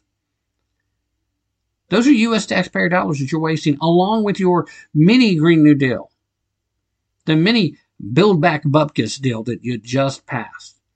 that we're giving an awful lot of credit for Joe Manchin for having made this thing happen, even though it took every Democrat in a position to vote on it to make it happen. 100% Democrat down the line over in the Senate. 50 Democrats voted yes, 50 Republicans voted no. Tiebreaker of Kamala Harris, one time being vice president, means something in the government. Nobody crossed party lines. Nobody. And that's because anybody that understands how the economy works knows that this is not the time to be blowing out the spending. This is not the time to try to fundamentally transition our economy to a green economy. I don't know that there's ever actually going to be an appropriate time. The technology still is not coming along. And clearly, it's a scam. It's an excuse to spend lots and lots of more money and put it in the hands of people and companies that are just going to funnel it back into the Democratic Party. We're going to turn the IRS into the largest administrative state that exists currently. They're literally nearly quadrupling the IRS's budget and better than doubling the number of agents, and all for the intention of enforcement. And I'm sorry, ain't buying it. Well, this is about improving service. Somebody can answer your calls. Bullsh. That's grade A bovine excrement. Stop trying to shovel that manure on us, guys. We know better. And anybody that's doubting that, anybody that wants to believe them, anybody that wants to give them the benefit of the doubt, wake up!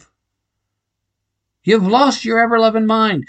There is no reason. Now, we talked about it back in the first hour with Dr. Michael Busler. Talked about, is there a reason for the average citizen to be concerned? And I'll reiterate my point when I brought it up, and that is, generally speaking, at least to this point, the IRS doesn't spend an awful lot of time targeting wealthy people. And it's not because wealthy people aren't in a position where they cheat more or less than the average citizen. It's because they're in a much better position to defend themselves. They can afford the best lawyers. They can drag this stuff out for years and years, decades and decades in some cases, and quite often they can win their case.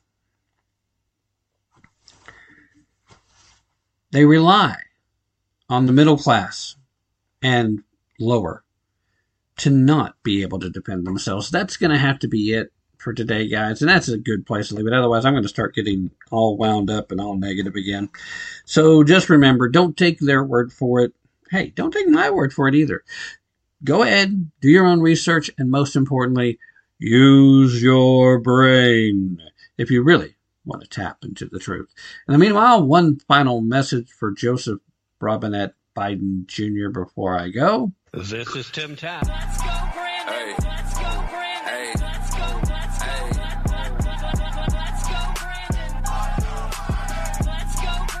You know what they say at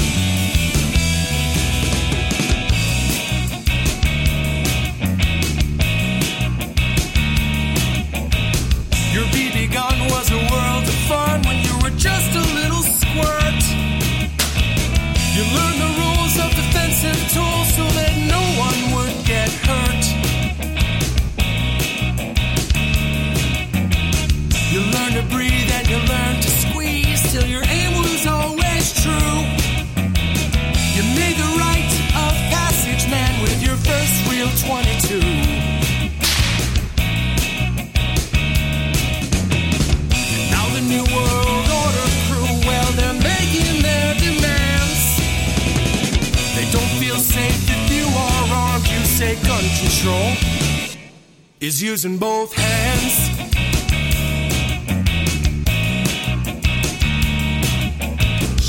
Founders knew the Second Amendment was the final one to keep, to hold our other rights intact so we never become sheep. Stalin, Hitler, Mao, and Pol Pot, they told us things that you never forgot.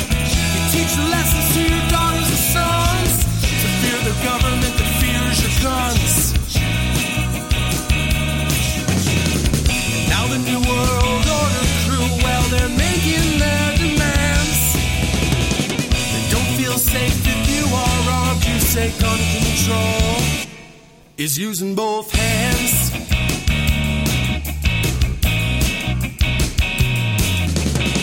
Well, I prefer the 308 to the tiny 223. It gives me more than 1,000 yards to protect my family.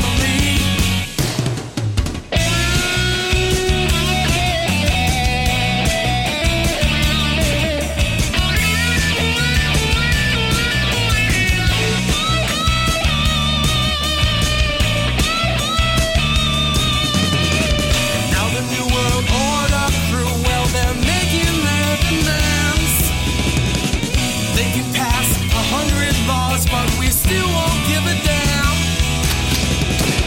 All our enemies, they know the deal. If they try to take this land, they have no chance if we keep saying gun control